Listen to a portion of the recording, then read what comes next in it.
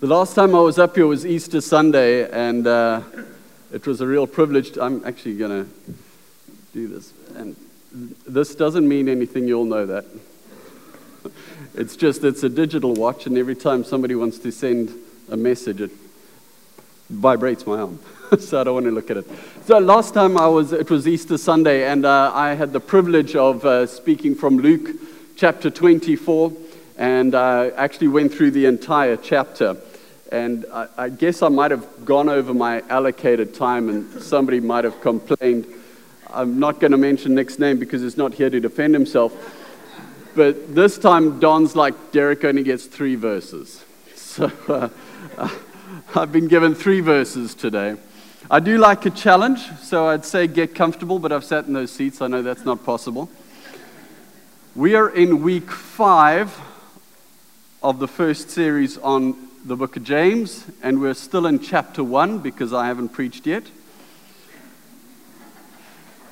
The book of James, it's an incredible, it's called an epistle, a letter. It's an incredible letter because it's kind of like the New Testament's Proverbs. It's a book of incredible wisdom and lots of wise sayings, and that's why you can take 3 verses and make a message. It's a general epistle because it wasn't written to anybody in particular, like Timothy and Philemon or Titus. It wasn't written to a particular church, like Corinthians or Galatians. It's just a general letter written by, as we've unpacked before, the half-brother of Jesus, James. And it was a letter to, well, definitely to believers, but to everybody, really, because it's just so full of good stuff. Up until now, it's been all about facing trials. So the last 4 weeks, we've been talking about facing trials, particularly as believers and followers of Jesus Christ. Because you see, at the time that James wrote this epistle, the Jews were going through severe hardships and persecutions. They were really, really going through the mill. They'd been forced to flee their homes. They were suffering financial difficulties. And clearly, some of them were getting a little bit jaded. And then James steps in. And he says to them, you guys, you need to endure these trials. You need to persevere so that you can mature in your faith. You need to meet these hard times with discipline and self-control, and you need to be strong and face it. And then, of course, last week, don't give in to temptation. Well, here's James's next pearl of wisdom. Remember who God is in your trial. Remember who God is in your trial. You see, the same sun that melts wax hardens clay. Are you going to get better or worse? Do you become broken and bitter and brittle by the trials of life? Or are you going to soften and mature? Basically, if you've been here for the last 4 weeks and the message ended there, you'd be like, wow, the Christian life is hard. It's tough, man. Life sucks. But then you get to my 3 verses. And I always get to preach the best part of every series. I don't know if they plan it, but I get to get the climax. And these 3 verses are the best in the chapter. Here are my 3 verses. Now, I notice John takes his glasses off to read. I have to put mine on. But turn with me or tap your iPad until you get to James chapter 1, and we're looking at verses 16 to 18. Don't be deceived, my dear brothers. Every good and perfect gift is from above, coming down from the Father of the heavenly lights, who does not change like shifting shadows. He chose to give us birth through the word of truth, that we might be a kind of first fruits of all he created. Do you see what I mean? I mean, this is cool. I'm going to put my Bible in the handbag. Warning to all the mothers in the second meeting. Put a Bible in your handbag. This is the part that you've been waiting for. And if you have friends who heard the first couple messages and they're not here today, go and get them. Or at least send them the podcast. Because here's the bubble gum and the fizz pop. Here's that waterfall on top of the mountain. Here's the flaky and the soft serve. I don't know. This is the part that makes it all worth it. James was clearly a good leader and a wise leader. And I bet he was getting a lot of questions at the time from those that were following him. And those of you in leadership know what it's like to get all the tough questions from those who are looking up to you. Difficult questions from people who are going through real stuff, real hurt, real trials. James, you're a Christ follower. You're going through trials. You're going through persecution like the rest of us. James, how do you do it? Where do you get your strength from? Where do you get your resources for this? I don't want to fall apart and lose it. I want to persevere. I want to mature. How do you do it, James?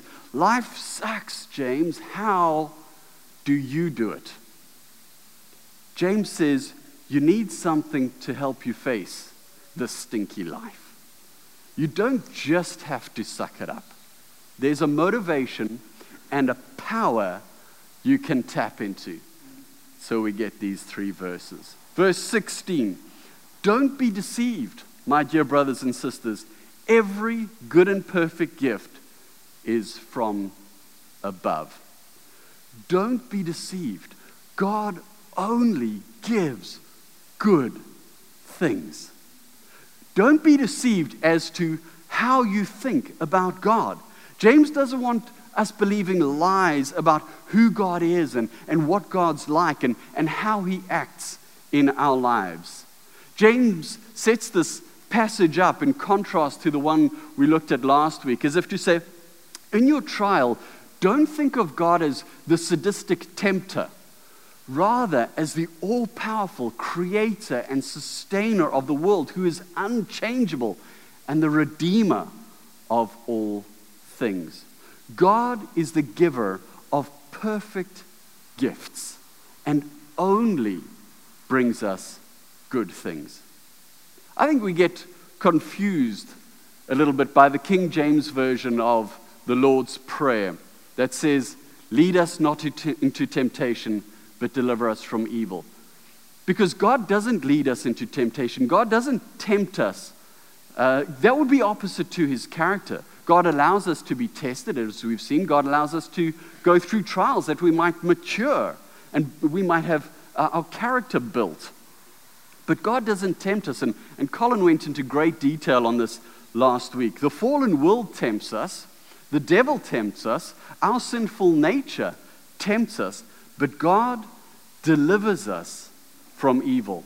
Don't be deceived in how you think about God and who God is. The Message Bible translates this part of the Lord's Prayer quite nicely. It says, keep us safe from ourselves and the devil. If, like James has taught us, that God doesn't give bad gifts like temptation, what does God give us? If God isn't the one behind our stumbling, then what is he like? If the only thing that you can say right now is that life stinks, well, then you've forgotten who God is and what God is like. James knows that the right thinking about God while enduring a trial is crucial. If we're to mature through trials as we go through as Christians, our understanding of what God is like and what God is not like is crucial. God gives good gifts, and they are yours for the taking, yours for appreciating, yours for enjoying. God is the giver of good gifts to his children. The answer is God gives, and he keeps giving every good thing that we need to endure, because he will only give us good things. Verse 17, every good and perfect gift is from above, coming down from the Father of the heavenly lights. By choosing the words coming down, James is effectively saying God repeatedly, it's coming down like manna from heaven, repeatedly, continually, daily new mercies, he gives us good gifts. God can help you to endure tough times, but not just to endure them, but to go through them with an internal joy, unexplainable peace. God can bless you even though you're in a period of difficult or extreme hardship. You're going through difficult times, but God can even use you as a blessing to others. And at this time, I'm going to call on Lou to come and share his testimony. Jump up here.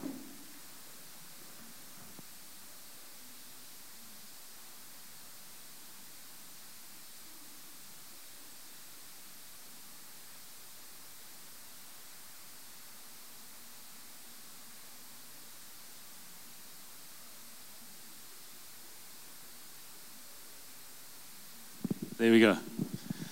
So one thing I've just realized that's really important this morning, that's a bad chair, because you've been staring at my Chrome Dome all morning. So I will not sit there after this. Not very awkward chair, actually. But some of you heard parts of my testimony, and my testimony, there are many stories in my testimony, but I want to share one aspect with you. And I realize that many of you have been through much deeper, painful journeys than I have been, and I want to acknowledge that. And I just trust that something out of what I share will touch a chord and point you to Christ, because ultimately it's Him who does it all. And I'm not going to start. I've been a Christian for a long time, so I've got many stories, but here we go. Fran and I have found in our lives that, there's a story of Joshua when he goes through the Jordan, and he says to the Israelites, each one of you must pick up a stone representing each tribe. And when you get to the other side, make a pile of stones. And the reason for that is that one day, when your children ask you, what does that pile mean, you can share with them what God did for you. And something we have found in our lives, Fran and I, is we have many of those piles of stones over the years of our marriage that we've had to go through, that God has shown us, that we can point back to and say, wow, remember in that situation where God was. And that gives us such courage. And this is just one of those stories. So I've been in my own with a couple of partners in business for 23 years in June. So that's a long time. And I'm a conservative actuary by heart, which is some people don't understand. So to go from a big corporate into our own business was a journey in itself. But in this, our own business situation, there have been times when we've had really tough times. And we built a little cairn of stones, and we said, okay, God is with us in that time. But little did we realize the time we would ultimately, I don't even know it's ultimately yet, but a time we would go through that gratefully ended about 3 years ago. But it was 4 years of extremely lean time. Much prayer. Some of you know some of those stories, because I remember standing and sharing in a Thanksgiving day when it was like the depth of the pain, But God was there in that time, and He was with us. And it was so encouraging to us. And it reached the stage where we had to semi-partition part of our house, so that's a blessing that we could even do that. Put a tenant in there because there was no cash flow and the debt was growing, and how are we going to survive this ordeal? And two experiences that were for me supernatural that I wanted to share was, the one was for 2 weeks every morning I woke up singing a worship song, a different one. I don't know where that came from. It hasn't happened again. But it was so encouraging to me to be able to wake up worshiping, not knowing what the day would bring. And then another thing that happened just when it reached its climax and its peak, where, Lord, it can't get worse.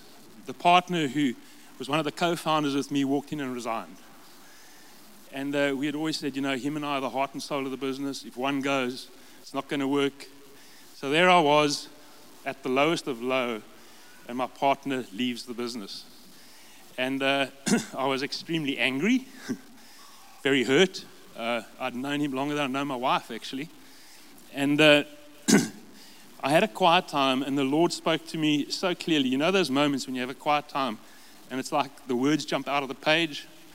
Those of you who've had that experience, and I trust you have them often, it really just hit me. And the Lord said to me very clearly, what's happened with your partner is not your problem. I will deal with that. You need to trust in me. And I I sat on my bed and Fran walked in and there were like tears running down my face. I can't do anything. I've just got to let this thing go. And it's so hard. And 2 mornings later, a completely different scripture, exactly the same message. And I called my other business partner and I said, we've got to let this thing go. The fact that this guy's walked out on us, it just has to, it's what God called us to. And you know those days when we still used to drive to work? So I used to drive to work, in Rondebosch. And I'd often put on a song. And something that's worked for me as well when you're going through trials is find a song that really speaks to your heart, that God can use in your life. And there's a song, Lauren Daigle, I just love her singing. If you haven't listened to her, you should. And she's got a song called I Will Trust in You. I just want to read you some of those words because I drive down the road, tears. I said to a friend, I don't know what people must think driving next to me because I'm singing full blast in this car, to myself, tears streaming down my face. But he said, letting go of every single dream, I lay each one down at your feet. Every moment of my wandering never changes what you see. I've tried to win this war, I confess. My hands are weary, I need your rest. Mighty warrior, king of the fight, no matter what I face, you're by my side. When you don't move the mountains, I'm needing you to move. When you don't part the waters, I wish I could walk through. When you don't give the answers, as I cry out to you, I will trust in you. The truth is, you know what tomorrow brings. There's not a day ahead you have not seen. So in all things, be my life and breath. I want what you want, Lord, and nothing less. So you can see why that meant so much, eh? So the amazing thing is that God turned it around. And I remember in the beginning sharing with people, they'd say, how are you doing? I say, I'm just blessed. And then I realized, no, we are all blessed. It doesn't matter what we're going through. We are blessed because we can be called His. So I've changed that to say I'm grateful. And what happened a few years ago, there was a client I was trying to get into. So we're in a consulting firm. A friend of mine said, you should expect this. You're always 3 months from bankruptcy. So that was a lesson for me, being a consulting firm that bills hours. And there was someone I'd been emailing and trying to call and working through friends on her Exco team. Couldn't get her. 5 years I tried. I get a WhatsApp in June 2020. And it's from a friend. He said, I've just seen this person. Told her to get hold of you. I think she needs you. Here's a number. Before I could even contact her, I get a WhatsApp from this executive to say, could we please have a chat? We've got this need. Long story short, on her WhatsApp, she's got a little picture of a child, and it basically says, it's not about waiting for the storm to pass. It's about learning to dance with Him in the rain. I thought, wow, that's quite profound. So we have this business chat about what we can do for them, etc. And right at the end, I say to her, this little picture and slogan on your WhatsApp is really meaningful to me. Now, pre-COVID, executives typically didn't WhatsApp you, so that was the first miracle. So it really means a lot to me. She says, yeah. She says, I'm a born-again believer. I follow Christ, and without Him, I could never do my job. Most of my time, I'm in prayer. And I said, wow, that's amazing. So I gave her my story. Anyway, in this process, I realized I'm going to need help because the job is just too big. And I reached out to a lady in Joburg and trying to build a kind of understanding of what her business does because it's similar to ours. And her surname was Naidu, okay? And so we get this job, and it took less than 3 weeks. Now, normally a client like that takes more like 3 months in our kind of business. And I have a Zoom call with this person, and I say to her, look, there's a God thing that's happened here. It wasn't anything of my doing, but I'm keen to see if you can help us. And she leans into the screen like this, and she says, are you a Christian? So I said, yes, I am. She said, well, I'm a born-again believer. I'm a Hindu that came to faith 14 years ago. So I said, wow, that's amazing. And hang up, or you don't hang up with Zoom, hey, you click off. Anyway, I phone my new client and I say to her, look, I hope you don't mind. I couldn't deal with this project on my own. I've called someone in, and it's this person in Joburg, and her surname's Naidu. And she says, her, I used to work with her. Won't you reconnect us, please? So that night, Friday evening, Friday night at the Blockhouse, I WhatsApp each of them their numbers. They come back, oh, wonderful to reconnect. Both people of faith. So they're the three of us in this big client, people of faith, working together. That's been like an absolute miracle. So I don't know what the future holds. I know I've stood up here and said that already once before, and God put me through a trial. But He's with us in the trial. And I hope that you'll be encouraged to build some of those little stone altars as well and point back to them. And I know even in our family, how much of an encouragement that has been to Mark, my son-in-law, and to others. So God bless.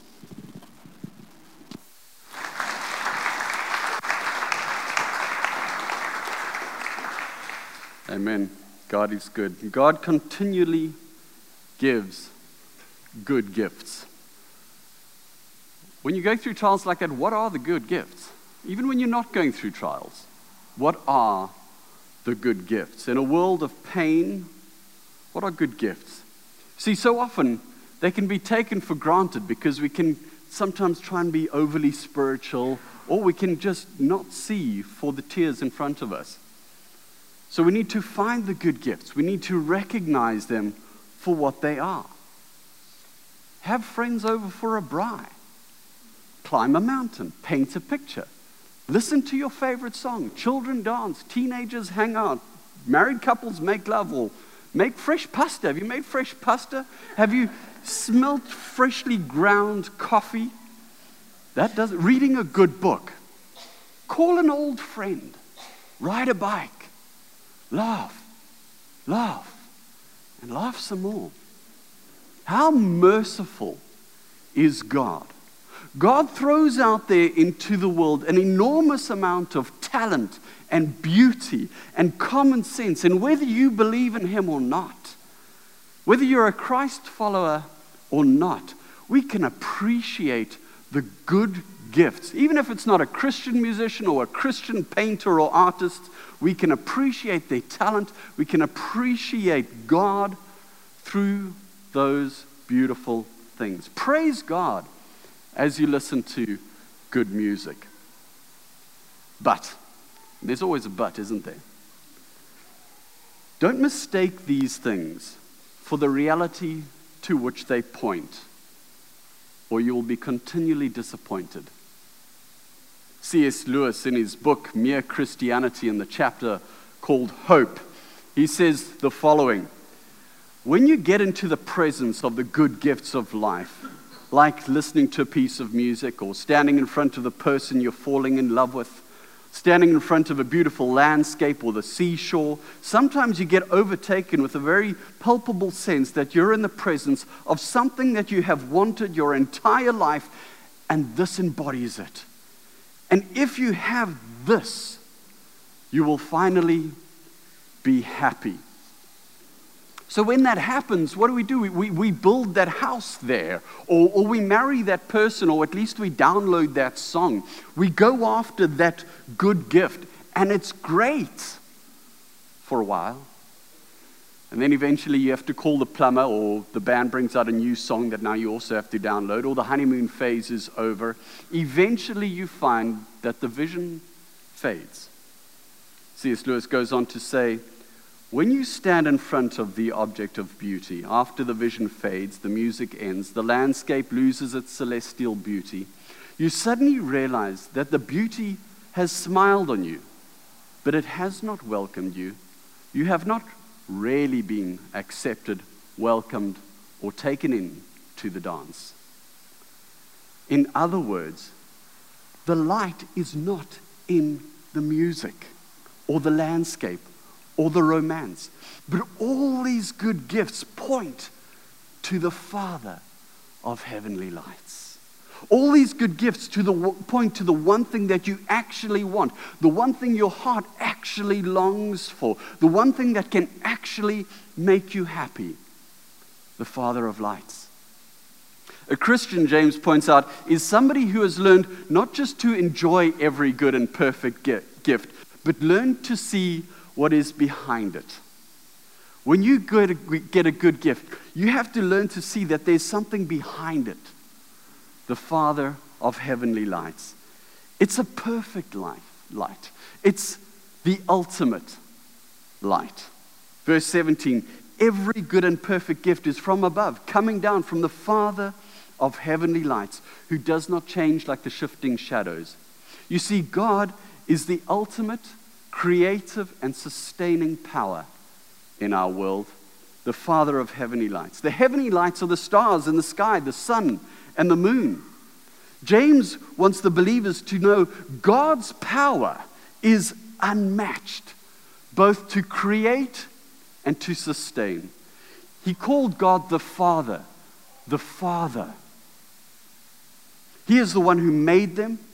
He is the one who set them in place. It draws our attention to the creative acts of God. God is the one who keeps them in motion as they orbit. God is caring for the world. He made it and He sustains it. Without the sun and the moon, there'd be no life on earth. James is reminding his readers of God's unrivaled power and care for the world. In other words, the one who created the heavens and sustains the heavens by day after day, is not weak or impotent. He made everything by His power and His might. Psalm 136, verse 4 to 9, you know it well. To Him who alone does great wonders, His love endures forever. Who by His understanding made the heavens, His love endures forever. Who spread out the earth upon the waters, His love endures forever. Who made the great lights, His love endures forever. The sun to govern the day, His love endures forever. The moon and the stars to govern the night, His love endures forever. Isaiah 40, verse 21 to 23. Do you not know? Have you not heard? Has it not been told to you from the beginning? Have you not understood since the earth was founded? He sits enthroned above the circle of the earth, and its people are like grasshoppers. He stretches out the heavens like a canopy and spreads them out like a tent to live in.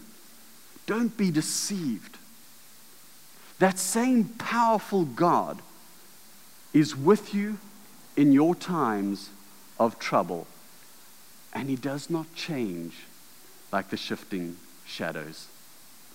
Verse 17, every good and perfect gift is from above, coming down from the Father of heavenly lights, who does not change like the shifting shadows. God is unchangeable. The theological word that James is pointing to here is the immutability of God. He is the same yesterday, today, and forever. The literal Greek means the variation or shadow of turning.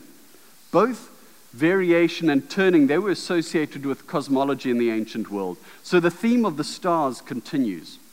Variation refers to the ordinary movements of the moon, the planets, and the stars. They have an orbit, they have a pattern, which means they're constantly in motion. They're changing all the time. The stars and the moon are constantly in transition, constantly changing. Look at the shadows on a sundial as time passes, the shifting shadows. Unlike God. God, on the other hand, is unchangeable, stable, and constant. That's why He's dependable. In verse 5, earlier we looked at James's a few weeks ago. James highlights the single-mindedness of God. And we remember James saying, God's heart is pure and undivided, whereas a man's heart is divided and unstable because of it. We yo-yo and toggle between faith and fear or doubt and pride and selfishness and love and self-centeredness. And because our thoughts and thinking patterns are the only ones we know, it doesn't mean we can put that on God, thinking He's ambivalent like us. James wants to reassure us, God's not like that. Because of His immutability, we can trust Him. God is perfect the way He is. As such, any changing would lead to a lessening of Him rather than an improving of Him. Trust in the unchanging goodness of God. Verse 18. He chose to give us birth through the word of truth, that we might be a kind of first fruits of all He created.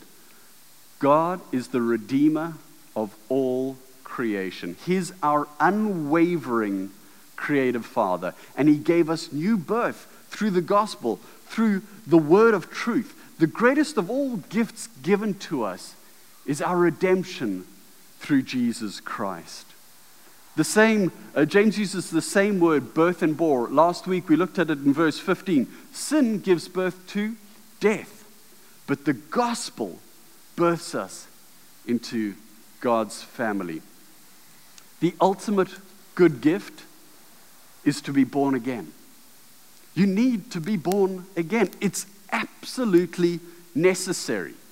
It's hopeless and naive to think you only need to live a good life. Nobody can just live a good life. Nobody ever has, nobody ever will, in their own strength, be good enough or perfect. You need to be born again. We couldn't possibly live the good life unless something comes in us and changes us completely and utterly. It's not possible for us to do it on our own or as we are. There's an absolute necessity for outside intervention. So to become a Christian, to become a Christ follower, is to be born spiritually. Have you seen a birth recently? I haven't. Not since Emily was born, and that was 12 years ago. But this is what I kind of remember. When they're born, they're very immature. You can't say to them, okay, new person, get dressed, we're going home, get in the car, you can drive. Because they can't. They're babies. They're absolutely, utterly helpless. Helpless. They're helpless. If you want the power to deal with all life's going to throw at you, you need to start at the bottom. It doesn't matter if you have a doctorate or an Olympic medal. If you become a Christian, you start at the bottom. You start with baby steps. And it takes a huge amount of humility. But James is telling us that you're born again through the word of truth. And so you start to read the Bible. If you become a Christian, you go by this truth. This is where you get the power to do what's right. The truth becomes alive in you. And it's not just a set of rules or experiences. It becomes a part of you. It becomes alive and real. Eternal life is something you're ushered into when you're born again. It doesn't mean you get smarter. It means that things that were theoretical or nonsense to you before become solid.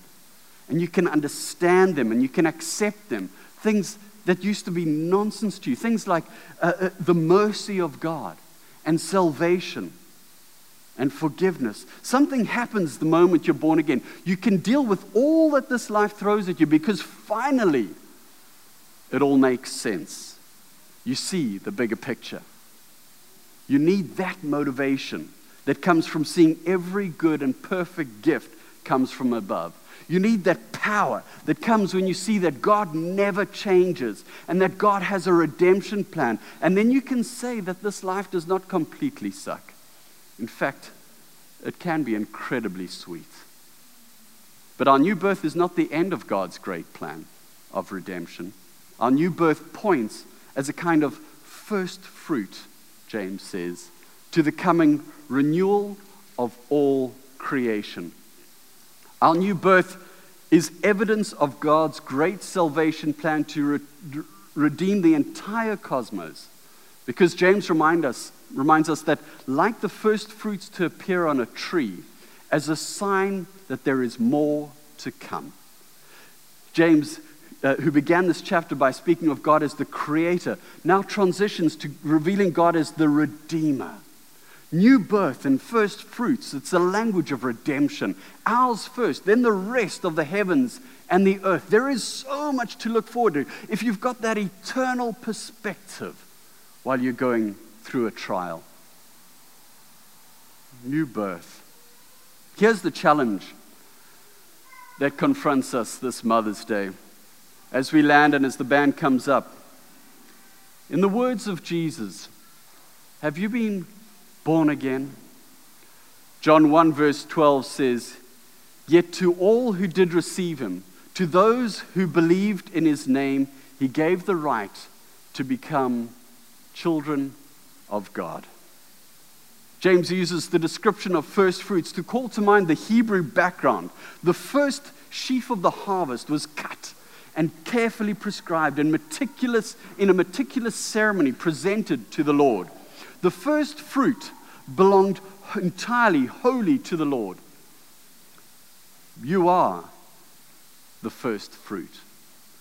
Is your life wholly presented to the Lord this Mother's Day? We'll also be known by our fruit. Having been born again, is my life now increasingly revealing the fruit of Christ's life and character, the fruit of the Spirit? There's no greater legacy, moms, that we can leave behind than the legacy of a fruitful Christian life, an authentic, Christ-like life.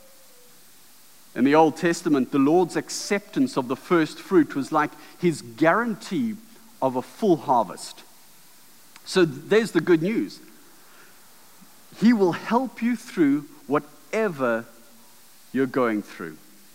Philippians 1 verse 6, being confident in this, that he who began a good work in you will carry it on to completion until the day of Jesus Christ. Of all the good gifts, the gift of Jesus was the greatest. Of all the gifts we can give to God and to others on this Mother's Day, the greatest would be the gift of a Christ-like life. Christ in you is the hope of glory.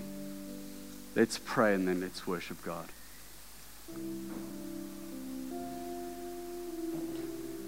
Sure, Father God, as we picture the stars in the night sky that can just, that Milky Way when you're camping, they just go on forever and ever. They're so big and they're so vast, and our finite minds can't fathom or understand. That the God who created all of that, the God of 8 billion people around the world, is the God who knows my name. It's the God who knows what I'm waking up to tomorrow. Is the God of the past and the God of the future. Lord God, help us to fully understand how much you care, how much you love, and that your love endures forever. Thank you that you're the Father of heavenly lights. Thank you that you are unchanging. Thank you, Lord God, that you're a good, good Father who gives only good gifts, and that you care so deeply about us. Thank you, Father, for Jesus, the greatest gift of all. And help us, Lord God, as we go through trials and mature in our faith, help us to become more and more like him. We love you, Lord. Amen.